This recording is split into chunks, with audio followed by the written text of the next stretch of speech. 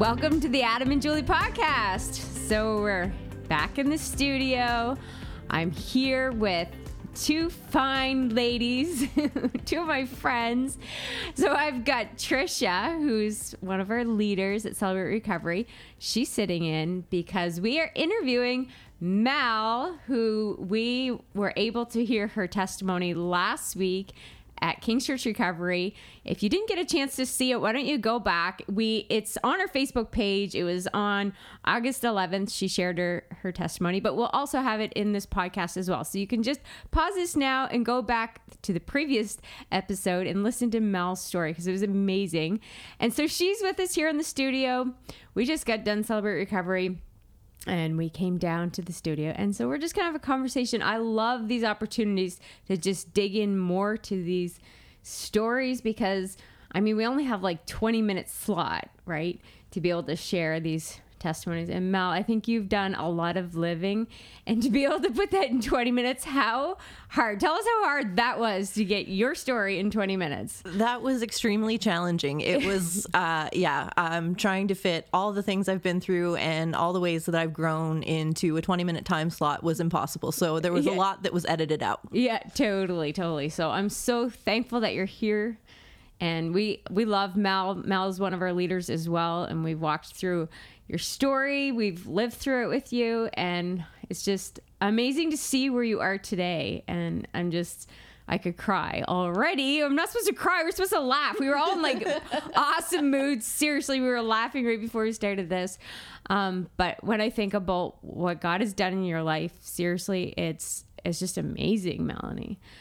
And it's just been an honor to get to know you through all of this. So let's go back. Hopefully we'll clarify some stuff that maybe you heard in her testimony, get more information, and just hopefully something in Mel's story encourages you and gives you hope.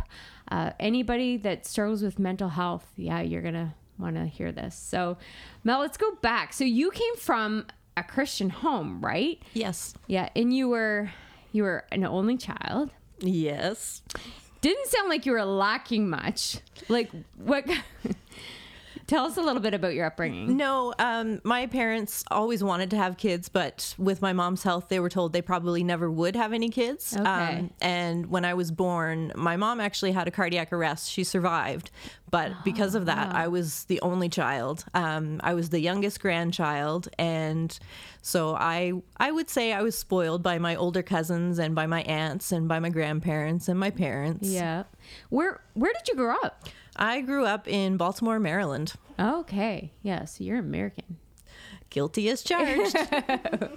Okay. So I actually wondered that in your testimony, you were talking about one time when your mom had surgery and you wanted her to pick you up and she couldn't. And you were saying how that made you feel. So yeah. Okay. Yeah. It was the Christmas I was probably 4. And I had asked Santa for my mom to be able to hold me for Christmas because she hadn't been able to because of having her surgery. And it's just one of those memories that it wasn't really a huge deal, but it was just something that stuck out in my mind. Yeah. And it's funny how that does that, eh? Like things like that. And I'm a super independent person. And I think that was one of those moments that kind of pushed me and said, okay, well, mom's not okay. So you have to be okay. You have to be strong and you have to be tough. Yeah. Okay. I love that Tricia's here with us. I didn't explain this. Tricia's here because Tricia and Melanie have been accountability partners, right? Mm-hmm. So how long ago did that happen? Oh, gosh. 4 years ago, I think, Mel. Yeah. We met here at CR, and it was weird because I had remember seeing somebody shared a Facebook post, I think. Melanie had posted about needing a ride, and I felt God push me towards responding and reaching out to Mel. So you didn't even know her then? Like you hadn't even met her? No, we hadn't really officially met. I'd seen her face, been in a share group with her, and then it was totally God led into reaching out and saying, hey, what do you need? Wow. Anyway, sorry, Mel, I just want to interrupt your story I forgot to say why Tricia's here. And anyway, so I'm excited to get some perspective on, just to talk actually about accountability relationships and how vital they are, especially with mental health, but with everything. But I think that's been really, really key in your journey, wouldn't you say, Mel? Absolutely. Yeah, Yep. for sure. So yeah, so you grew up in the States, you were young, and you were a single child. And so when did things really start to go south? Because you explained that you had, a pretty good upbringing. Mm-hmm. Like you were talking about the time when you were swimming. Did you want to talk more about that? Sure. Like I had said in my testimony, we used to go camping all the time in the summer. And one summer I was about 10 years old. And it was back in the day where, the kids, we went off and played and we didn't come home until the lights came on kind of thing. So I had gone to the pool to swim. And this gentleman asked me if he could see how strong of a swimmer I was. And I ended up being molested in a public pool in front of a crowd of people. Wow. And that was a life-changing moment for me. Yeah. I felt so dirty and violated and just, I guess I had some predetermined mental health issues, and that was when things kind of came to a head. And I just remember feeling like I had done something wrong and I needed to be punished. So I went to the playground and climbed up to the top of the play structure and just thought, okay, what'll happen if I just fall off and I die? Would the world be a better place if I wasn't here? I must be a bad girl. Wow. It's crazy how many conversations I've had with people over the 5 years that we've been doing Celebrate Recovery, and how many times there's a story, and it's actually seems to be quite common, like that age, like it's that age before you don't even understand like what's happening, right?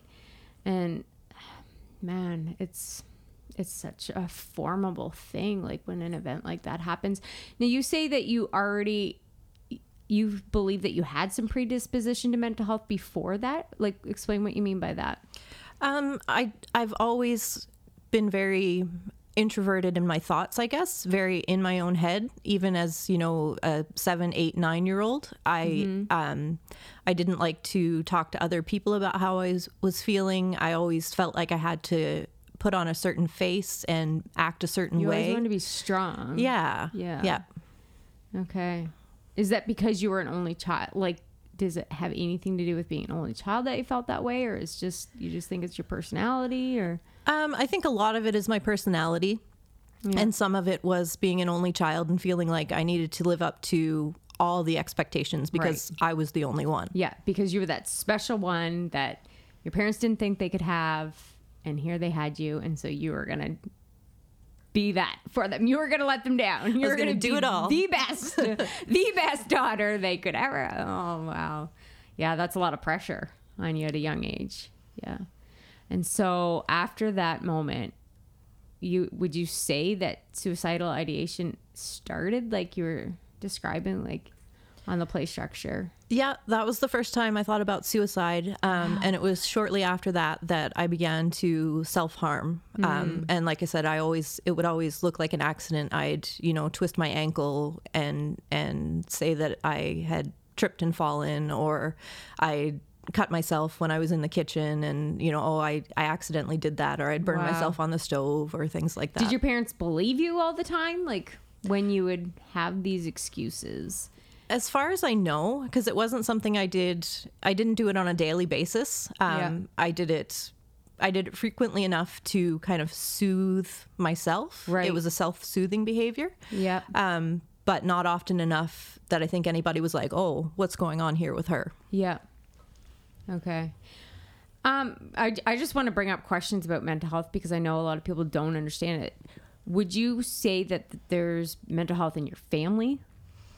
Absolutely. Mental health issues, I guess. Yeah. It's one of those things that we don't really talk about as a family. But there was a lot of alcoholism on both sides of my family. I have a cousin who successfully committed suicide.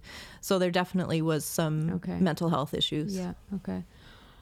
All right. And like, did you have anybody that you could like talk about some of these things? Like you say you didn't tell anybody about that event at the pool? No, like, when's the first time you shared that with somebody? It would have been as an adult. Wow. Yeah. Yeah. Okay, so you didn't have a Tricia around you. No, I didn't. And that was partially me, because at that point I didn't think I needed anybody else. I would seek out a special person in my life. Yeah. But like I said, it was usually a teacher or a leader of some kind, someone that became the most important person in my life. Right. But yet I still felt that I had to perform and be perfect for them. Yep.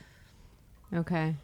So do you crave affirmation? Would you say that that's something that you need? Yes. Okay. I am a 3 on the Enneagram. I was going to ask you that. Okay, you're a 3. I am. Okay. So yes, I absolutely do. Perfectionism comes naturally to me, and that need to perform and Right. that need to be authenticated. Okay. Tricia, what are you? I'm a 7. I'm only asking for the benefit of the people listening to this podcast. I was guessing that you were a 7. 7s don't need to. I love 7s. You know, I really do love. I believe I shouldn't diagnose somebody, but there's a few people in my life that I would say are 7s that I'm definitely attracted to 7s. Yeah, they're fun. We are the fun ones. Yes, you are. But the interesting thing about Mel's 3 is that my wing is an 8, so I love a good challenge. Yeah. So that makes you so perfect for accountability partners. That's awesome. Oh, I love it when people know their Enneagram. That's cool, because I was wondering. Yeah. Okay, cool. All right. So then tell me, what I wanted to ask you is about your faith when you were young. Like you say your parents were Christians. What would you say, like when did your faith begin? And what part did that play like in your mental health? Like I asked Jesus to come live in my heart when I was about 5. Okay. But it was one of those, I'm doing it because I feel like I should do this. It feels like the right thing to do. Yeah, I was going to ask you that. Yeah. So my faith, it was always a part of my life. I went to church, I read my Bible, I prayed, but I was doing all those things because that's what I was supposed to do. Yeah, exactly. I went to summer camp. I was a camp counselor. I helped out with Sunday school. I did all of the things, but it was all in my head. It wasn't in my heart. All right. So when did it become in your heart? That would have been over the last 4 to 5 years. Okay. Yeah. All right. So since we've seen you at Celebrate Recovery. Yes. Yeah. How long? Okay. I was going to jump way ahead. We'll come back, but I was going to ask you when you started coming to Kings, but we'll go back there. Okay, cool.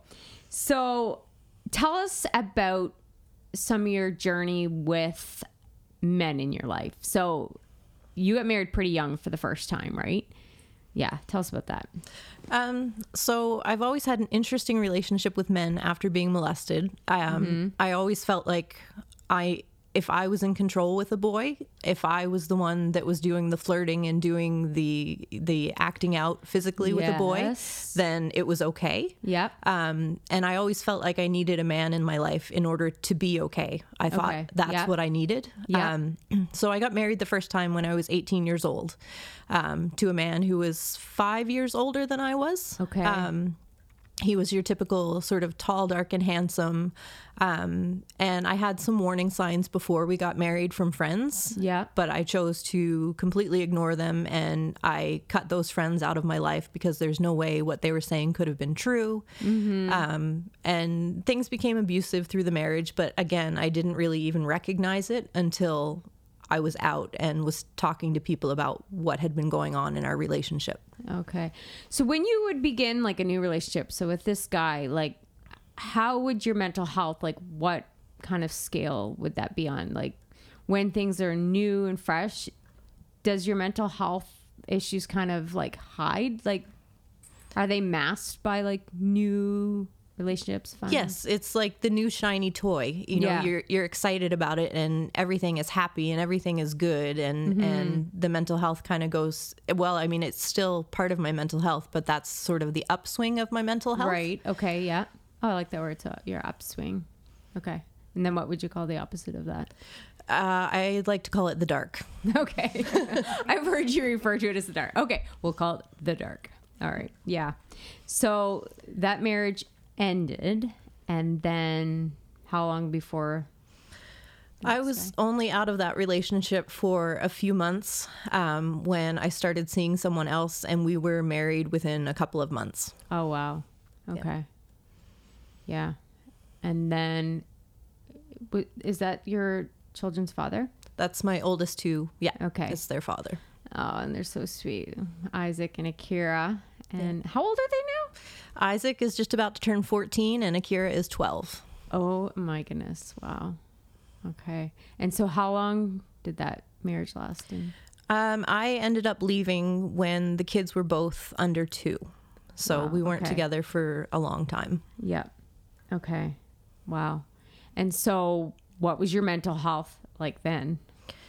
Honestly, at that point, I had 2 kids that were under 2. I was working part-time and I was in nursing school full-time. Wow. So I didn't have time for mental health. I literally just pushed everything aside and just put on that I'm fine, this is fine, everything is fine, we're going to be fine. Fine. Yeah, fine. Fine is the key word. Did you feel that way when you were laying in bed at night, or were you able to shut it out? I was able to shut it out for a little while because I'd always wanted to be a nurse, so I was pursuing that goal. And that was the new shiny toy. That was the new shiny toy, and I had a job that I really loved. Yeah. So that also went along with the new shiny toy. Okay. Yeah. Okay. Would you say I'm sure you've learned a lot about mental health issues. Would you say that's common? And is that would that be common for somebody to have a lot of life changes, like a lot of different relationships, different careers, maybe moving? Does that go along? Is that coping? Is that how people cope with mental health? Would you say that's a thing? I think it would depend on what your mental health issue is. I have treatment resistant depression, but I also have some traits of borderline personality. Okay. So that really goes along with the borderline personality. I don't know if Tricia could speak to that a little more, possibly. Yes, she may know a little something about this. I know a little bit about it. Explain why you know about it, just so people understand. So I'm finishing up my master's degree in counseling psychology, so it's kind of in my wheelhouse to understand mental health. Yes. But for sure, what I understand to be borderline personality disorder is the ups and downs. It's the shiny new toys are the best things ever. Yes. And when they start to tarnish or they start to lose that shine, then it's almost the polar opposite. Right. Where it kind of digs into attachment and feelings of abandonment and goes down from there. Right. Yeah. Okay. Yeah, it makes sense. Okay. So that relationship ended, right? Mm-hmm. And then fast forward to the next. So I actually stayed single for a little while, for a couple of years, while I was in school. But then I ended up meeting my third husband. That sounds so bad. And we actually just met through school, and we kind of started talking, and then we both ended up working in the emergency department. So we talked a little more, and then we decided to start dating. And so we dated for a while, ended up engaged for a while, and then we ended up getting married. Yeah. And I thought that everything would be okay this time because he was not abusive, he was not manipulative, he was not like any of the other guys. But the problem was I hadn't changed. I was still looking for that person to fill the hole in my life. Yeah. Yeah. Wow. Yeah, I can see. I think, was Adam talking about that tonight? Was that tonight that he was saying that? Yeah. Yes. Yeah, it was. Yeah. That God-shaped hole in our heart that we all try to fill with something else. And it really can only be filled by him. Wow. Okay. So tell us just a little bit more about your journey then with mental health. So this last relationship did end, and I know that you've been in the hospital a few times in the past few years. So tell us just a little bit more about that journey. And, I mean, today you are doing much better. So like, how did that happen? Like, yeah. So I think when I married Simon, I felt like I could fall apart a little bit after I had Asher because things were stable in my life. I did have somebody who was supportive and kind.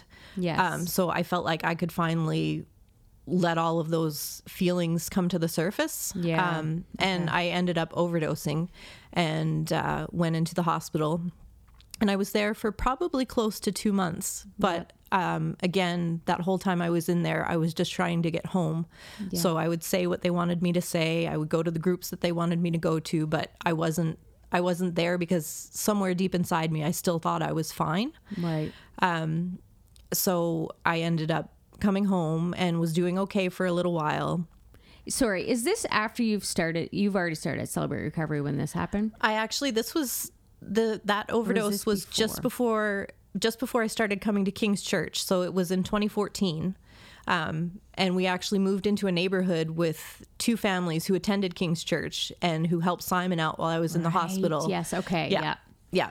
So Okay. that's how I ended up at King's Church. And it was then within the next year I heard about Celebrate Recovery. And that's okay. And that's how I ended up here.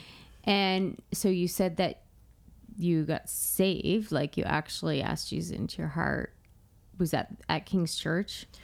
It was, I don't know if I would say that I got saved because I really do believe that as a child I did ask Jesus to come into my heart. Okay, yeah. But it was at being part of King's and being part of Celebrate Recovery that faith went from just a head knowledge that, okay, I'm a Christian to something that was actually in my heart and something that I actually wanted to live out every day. Yeah.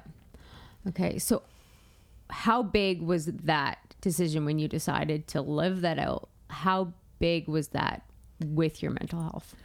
It was I'm not saying that's all you need to do. Yeah. Right. Yeah. No, it was a huge part of it. But I still had a lot of broken pieces inside that I needed to have healing from. And I still, even though, my faith became a part of my heart and a part of my life, I still was kind of like, what's going to fill this hole inside? I know that Jesus says he's going to, but how is he going to do that? Right. Yeah. You still felt in the dark. Yes. Yeah. Okay. And so there was that time in the hospital, and then how, like when you came out of the hospital, how long, like, did you feel much better? Did you go through like an upswing for a while? I did feel better. I had been put on medication while I was in the hospital and things improved over time, but then things kind of started to go downhill again. And I actually went into the hospital and started electroconvulsive therapy, what they used to call shock treatment. Wow. So I was in the hospital again for a fairly long length of time. It was about 6 weeks. And that actually made a huge improvement in my mental health. Yeah. And at that point I was a part of Celebrate Recovery. Yeah. Yeah. And it was shortly after that I met Tricia. Right. Okay. Yeah. I mean, we just want to make this clear. Like, Celebrate Recovery is not the end all for your mental health issues. We definitely believe in medicine, in doctors, in psychiatrists, and going to the hospital, counselors.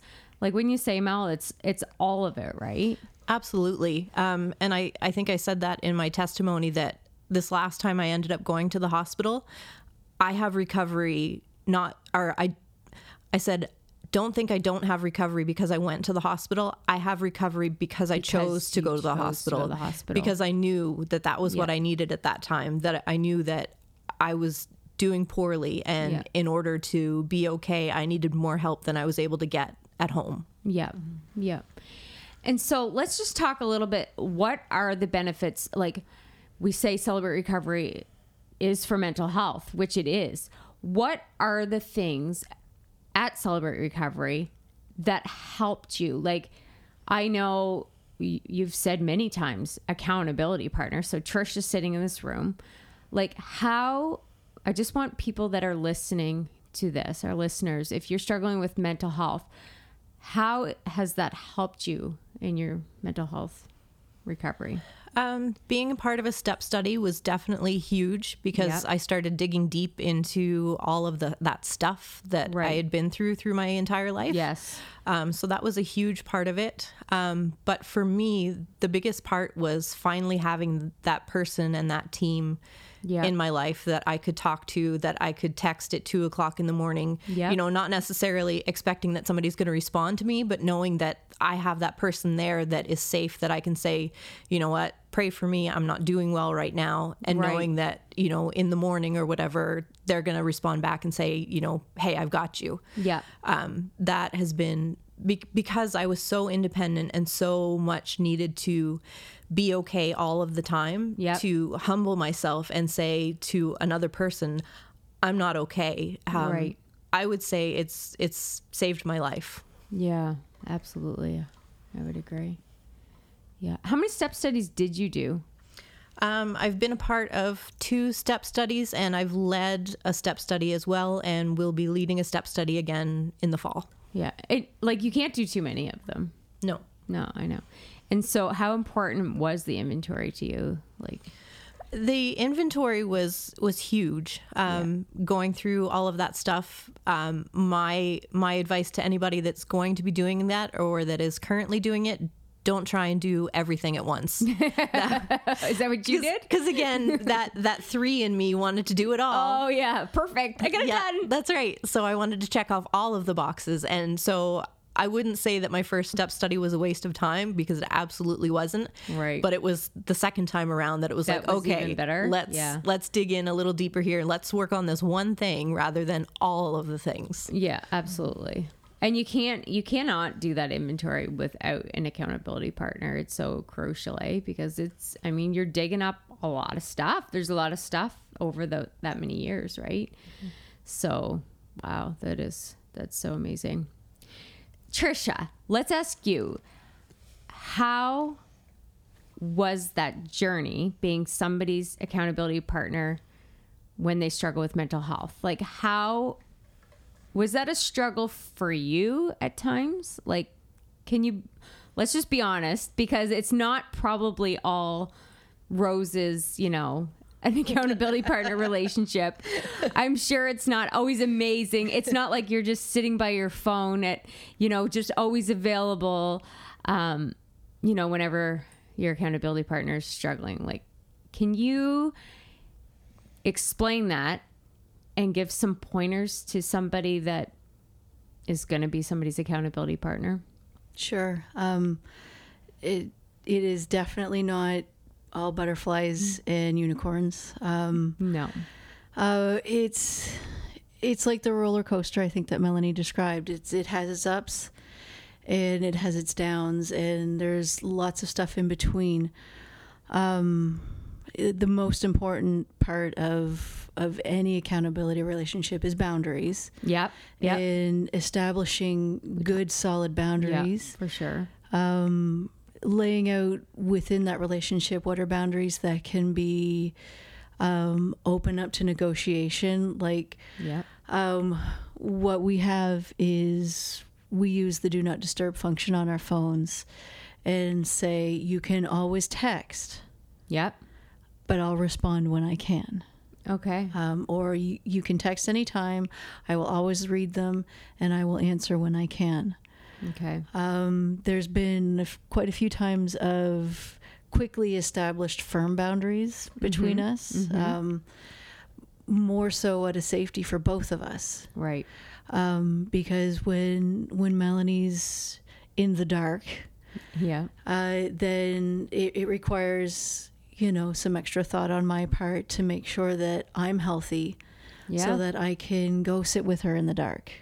Yeah. Or take those times to remind her of what it is that needs to be done. Mm-hmm. What can be done? Like, for you as the accountability partner, or maybe somebody's listening and they have a loved one in their life that has mental health issues. What can be done for your loved one? I get boundaries, boundaries, boundaries, and I'll say it again, boundaries. Yeah. But so what I need is extra accountability on the outside. And that speaks into the reality and the necessity of an accountability team. Yeah. So yeah, I love that. I heard you say that earlier, Mel. You called it a team. Yeah. So when did you guys bring that in? Because you probably started. Did you start just one and then it became a team? Yeah. Mm-hmm. Yeah. And it's the realization that I can't do this alone. This is not, Melanie's problems are not my problems. Yeah. I'm more of we're running together. Yeah. To use an analogy we heard at the CR Summit is that your sponsor is like your coach. Yeah. They guide you along, they offer valuable advice. Yep. A coach can give little assignments. Yep. So that would be your sponsor that says, hey, why don't you try this? Or why don't you check out this book from CR? Right. And then an accountability partner is your running mate or your teammate. Yep. That fights the fight alongside you, but doesn't take complete ownership over your problems because, surprise, I have my own problems. I was going to say, do you have any problems? I have no problems. I'm a 7. I avoid them all because I just have fun. Yeah, so the accountability partner is a two-way thing. That's the difference between an accountability partner and the coach is normally one way. Yeah. And yeah. Well, and I think that's where we've grown the most in our relationship is when we first started out, I was not healthy enough to be anything for Tricia other than have her kicking my butt and pushing me along. But now I've come to the point where I'm healthy enough where I can look at her and say, you need to get your crap together. Yeah. Do you say crap? I don't know what you're talking. We say crap. Oh, good. I'm just kidding.